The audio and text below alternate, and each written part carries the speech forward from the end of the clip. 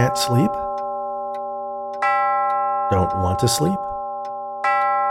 Afraid to sleep? Are the windows closed? Are your doors locked? Did you check your closet? And under your bed? Maybe you should keep a light on in the hallway, just in case. Now settle in. Make yourself comfortable. Lay back. Close your eyes. And let me tell you a story. Some people love Halloween. The costumes, the candy, children parading to your front door begging for treats. Harrison Hardigan is not one of those people. However, he is about to be given a rare gift, a chance to examine the choices and experiences that have made him the man he is, and hopefully learn from them. But will it be enough to make him change? Tricked. Harrison Hardigan hated Halloween. He hated the parade of costume brats ringing his doorbell, the proliferation of skeletons and spiders and tombstones in his neighbors' yards, the ubiquity of pumpkin spice-flavored everything everywhere he went. To be honest, that had more to do with Thanksgiving, which he also hated, but the plague of cinnamon, nutmeg, and allspice, it seemed, was starting earlier and earlier every year. Tomorrow was the cursed day. He had considered getting a hotel room or just taking a long drive somewhere else, but he was not going to be driven from his home just because of the commercialized observation of some pagan celebration. No, he would stand his ground. Let those trick-or-treaters come begging for candy and other treats. They'd get nothing from him. And if they were foolish enough to think a trick was an appropriate response, his garden hose was at the ready. Harrison turned out the lights and climbed into his bed. It was a particularly cold late October, but would that stop the sniveling little beggars from traipsing up and down his front steps, their tiny feet thumping across his porch? They would just throw winter coats over their costumes, so only their masks were visible. It made the whole ritual even more ridiculous. A strong wind howled outside his window. Maybe there would be a thunderstorm tomorrow. It wouldn't stop them, he knew, but it might slow them down a bit. He smiled at the prospect of a storm literally dumping cold water on their insipid plans as he closed his eyes, ready for sleep. "Oh, Harrison," a female voice whispered in the dark. "Why does Halloween bother you so?" Harrison's eyes sprung open, searching the dark for the source of the voice. "Who's there?" A shimmering shape took form at the foot of his bed, a woman who appeared translucent. She was older, a bit heavy, with thin hair flowing loosely over her shoulders. She was wearing an old stained housecoat. "Hello, Harrison," she said in a soothing voice. "Who are you?" he asked. "It's me, Beatrice," she replied. "Beatrice?" "Beatrice Kaminsky." Harrison sat up, scrutinizing her diaphanous features. "Doesn't ring a bell," he said. "From school," she prompted. He leaned closer and squinted at her. "Nope, sorry. Can you be more specific?" Beatrice rolled her eyes in frustration. "You took me to the fall harvest dance at Bedford Falls High School." Harrison looked the apparition up and down, trying to connect the woman to his 50-year-old memories. "B?" he said with a hint of recognition. "You really let yourself go." "I'm not here to date you," she said. "I'm here to warn you." "Warn me?" "You must mend your ways. You must embrace Halloween in the spirit in which it should be appreciated, as an affirmation of life." "Why?" Harrison asked. "Why?" Beatrice asked back. "What difference does it make?" "Well, the path you're on will only lead to isolation and unhappiness." "But I like being alone," Harrison asserted. "I hate people. They're so annoying. If I could afford to buy my neighbors' houses and demolish them, I would." Beatrice appeared flummoxed. "Do not dismiss my warning," she admonished. "You will only have this one chance to redeem yourself. There will be 3 spirits who will visit you. Listen to them. Learn from what they show you." "Wait a minute," Harrison interrupted. "Is this like a Christmas Carol thing?" "What?" "This sounds a lot like the whole Ebenezer Scrooge story. 3 spirits will visit you over 3 nights, blah, blah, blah." "No, this is nothing like that. This is about Halloween, not Christmas. Yes, but aside from that, basically the same thing, right? Beatrice paused. She sighed, then nodded her agreement. Yes, it's basically the same thing, but that doesn't mean you should— Why you? Harrison asked. Excuse me? Beatrice asked back. Well, I haven't seen you in over half a century, he said. As I recall, we broke up after that dance. You were flirting with Kevin Spassky. Isn't there someone more relevant to my life that should be giving me this warning? Beatrice looked behind her as if consulting some committee of ghosts in charge of such things. No, she replied. Well, no one that wanted to come see you. So why did you volunteer? I was bored, Beatrice confessed. And now, so am I, Harrison said. He settled back into bed and closed his eyes. But I haven't finished the warning. The spirits, when they arrive, you must— Listen to what they say, change my fate, yada yada. Good night, he said with an air of finality. Beatrice shrugged and faded away. Harrison awoke the next day with a faint recollection of his encounter with the geriatric version of his high school sweetheart in the back of his mind. He did some chores around his house, then settled down in front of his television with a TV dinner and a beer to watch C-SPAN. They seemed to be the only programming among the hundreds of channels on his cable service that wasn't centered around Halloween. It was around 3 o'clock when his doorbell rang. Harrison ignored it. Most of the time, after 10 seconds or so, they would just give up and go away. But this little goblin rang the bell a second time, and when Harrison ignored that attempt, it rang a third and fourth time. Harrison rose out of his easy chair and shuffled over to the front door. He opened it, ready to unleash a tirade about private property. Listen, you little— But there was no one there. He stepped out on his porch and looked up and down the street, but there was no one in sight. He scratched the bald spot on the crown of his head and turned the head back into his house and came face to face with a skeleton standing in his doorway. Not a costume kid in a black bodysuit with bones painted on it. It was a full-on human skeleton, hanging in the air, with a lit cigar clenched in its teeth. What the hell? Harrison exclaimed. The skeleton raised a hand to grip the cigar. Its tip glowed as smoke was drawn into the skull and expelled through the empty eye sockets. Hey, Harrison, shall we get started? Started on what? I was under the impression you got the standard warning last night that I was coming. I'm your first spirit. Ringing any bells? Harrison thought back to the odd experience from the previous night that was hanging onto the edge of his consciousness. That was just a dream, he insisted. Do I look like a dream? The skeleton asked. Well, frankly, yes, Harrison replied. Granted, that's a valid interpretation, the skeleton conceded. But most people think I was more of a bad acid trip. I don't do drugs. Of course not. Well, this is kind of what it would be like. Come on, let's get going. I have big plans later tonight, dancing around the cemetery with some friends. Go where? The skeleton reached out with a bony hand and placed it on Harrison's shoulder. Suddenly, they were standing on the sidewalk of a city street, where densely packed bungalows stood shoulder to shoulder, with only a narrow passage between them.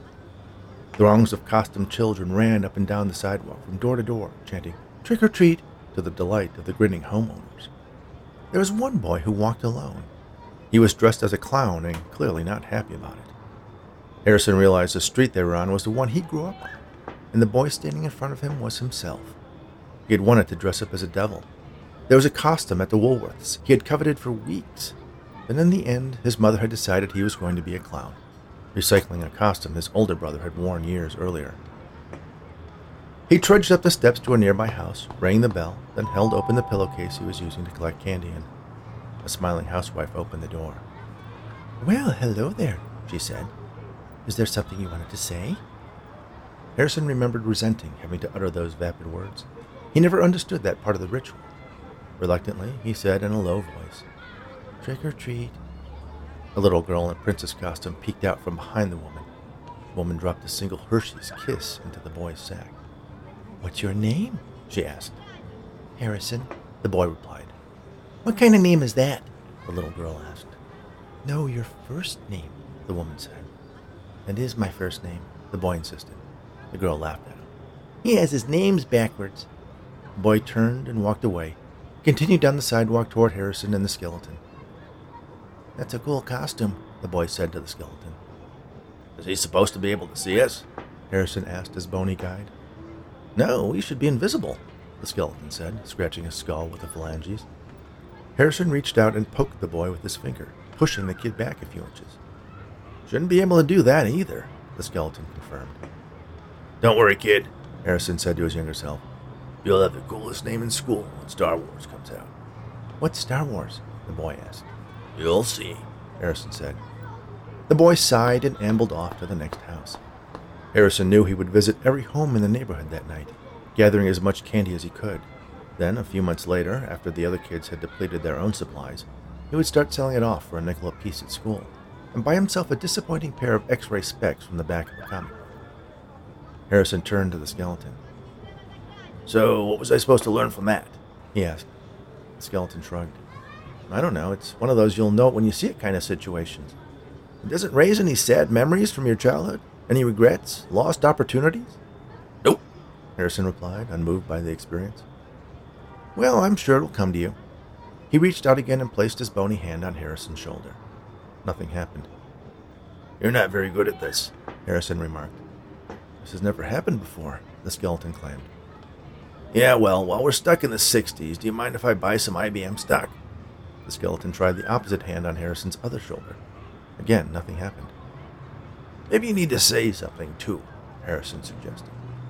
The skeleton took a step back, balled one hand into a solid knot of bones, and struck Harrison square on the jaw.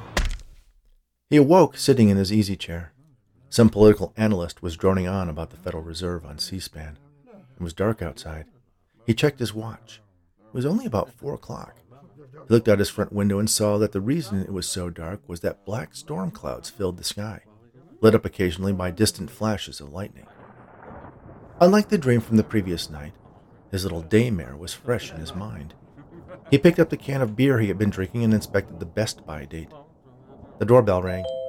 What the hell? Harrison exclaimed. Despite the oncoming storm, it appeared there were still little beggars hopeful to fill up their sacks with candy before it started to rain in earnest. Harrison didn't wait for the costumed extortionists to ring again. He rose from his chair and strode toward the front door, throwing it open, ready to castigate the unaware little hobgoblins. But the words never made it past his chapped lips. Hanging in the air in front of him was a giant bee. Well, Harrison said, confused. I didn't see this coming. The bee buzzed. Okay, are you part of this whole Christmas Carol Halloween crossover?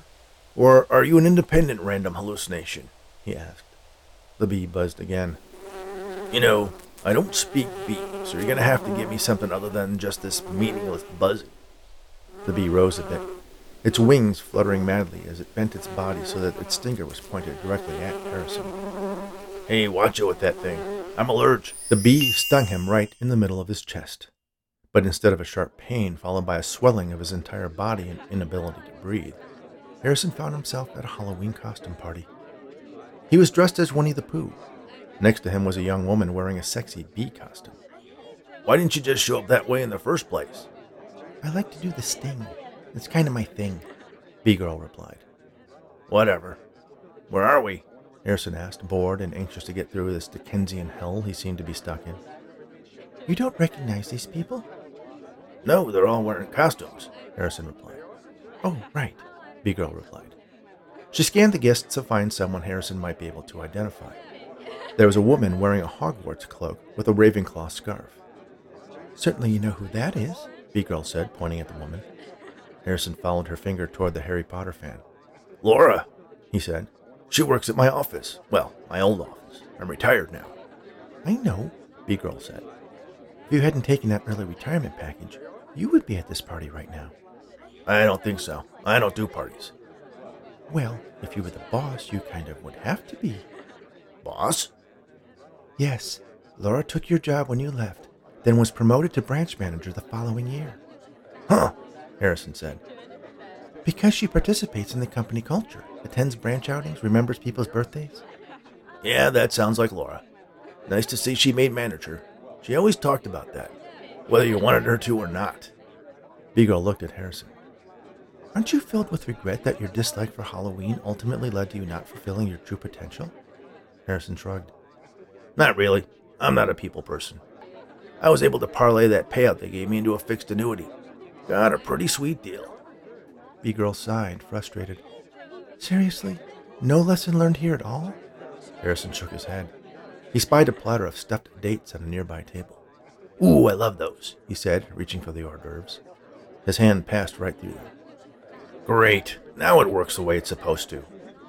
You know, you don't deserve this chance to change your life, B-Girl said. Never asked for it, Harrison replied. Are we done here? B-Girl transformed back into a giant flying bee and jammed her stinger into his chest. Harrison awoke in his easy chair. He rubbed at his chest where he could still feel the sting of his most recent visitor. Ah, jeez, whatever happened to the ghosts who were just sheets with 2 eye holes? He wondered aloud. The doorbell rang. Harrison rolled up out of his chair and shuffled toward the door. Coming, he said. Keep your pants on, or whatever it is you're wearing. He opened the door. Standing on the porch as it started to rain was a man in a Batman costume. Well, not really an official Batman suit. It was obviously some unlicensed ripoff. Harrison Hardigan, he said in an imitation of Christian Bale's version of a superhero. I am the spirit of Halloween yet to come. Right, got it, Harrison said. Let me save you some time. No matter what you show me, I'm not going to embrace Halloween. I just don't like it. I don't like the themes, the excuses for kids who extort their neighbors for candy, adults who use it as an opportunity to wear wildly inappropriate or sexualized costumes. I just don't get it. Never will. Don't want to. So, thanks for the effort, but I'm going to go back to my chair and watch C-SPAN. He closed the door on the dime store superhero and turned around to head back to his chair. The doorbell rang again. He opened the door. Listen, really, you can stop with the whole... But there was no one there to talk to. The ghost had disappeared. Harrison leaned out to peek up and down the street, but the spirit of Halloween yet to come had gone. Lightning lit up the horizon, and a clap of thunder rolled in a second later. I'm never drinking your old beer again, Harrison promised himself. Then there was a sound that was wholly unexpected. Boo! Said a small voice from below. The shout surprised Harrison. He looked down and saw a small child in a classic ghost costume, simply a sheet with 2 eye holes cut into it. The old man stumbled backwards, tripping over the area rug at his feet just inside the door, and fell heavily, banging his head on the corner of the small table where he kept his keys and unopened mail. The impact indented his skull deeply and turned his head in such a way as to twist his neck in just the right way to snap his spinal cord, killing him instantly. It took a moment for Harrison to realize what he was looking at. He looked so unnatural with his body facing one way and his head another. But there was his dead body, laying lifeless at his feet. That's what I came here to warn you about, the fake Batman said. Harrison looked over and saw the ghost standing next to him. If you had just let me finish. Yeah, well, I was always stubborn like that. Tell me about it, the ghost Batman said. The young kid in the ghost costume walked tentatively up to Harrison's body. Are you all right, mister? He asked. No, kid, can't you see my head is halfway twisted off? Harrison replied. The child evidently heard him, because he ran out of the house screaming and kept on running down the street until he was out of sight. I didn't think he would be able to hear me, Harrison said to Ghost Batman. He shouldn't have.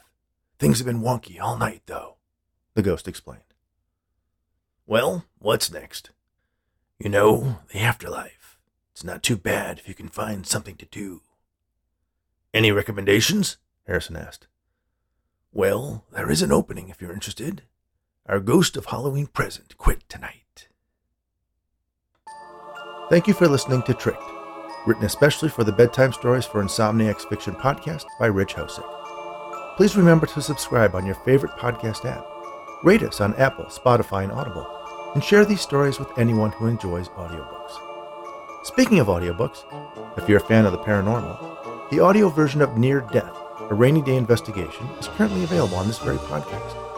You can find an entertaining review by Tom Baker on the 1 Hour Book Club podcast. If you're looking for other original story podcasts, check out asreadbyme.com. They have an eclectic mix of fiction, poetry, and essays that are sure to keep you entertained, all read by the authors.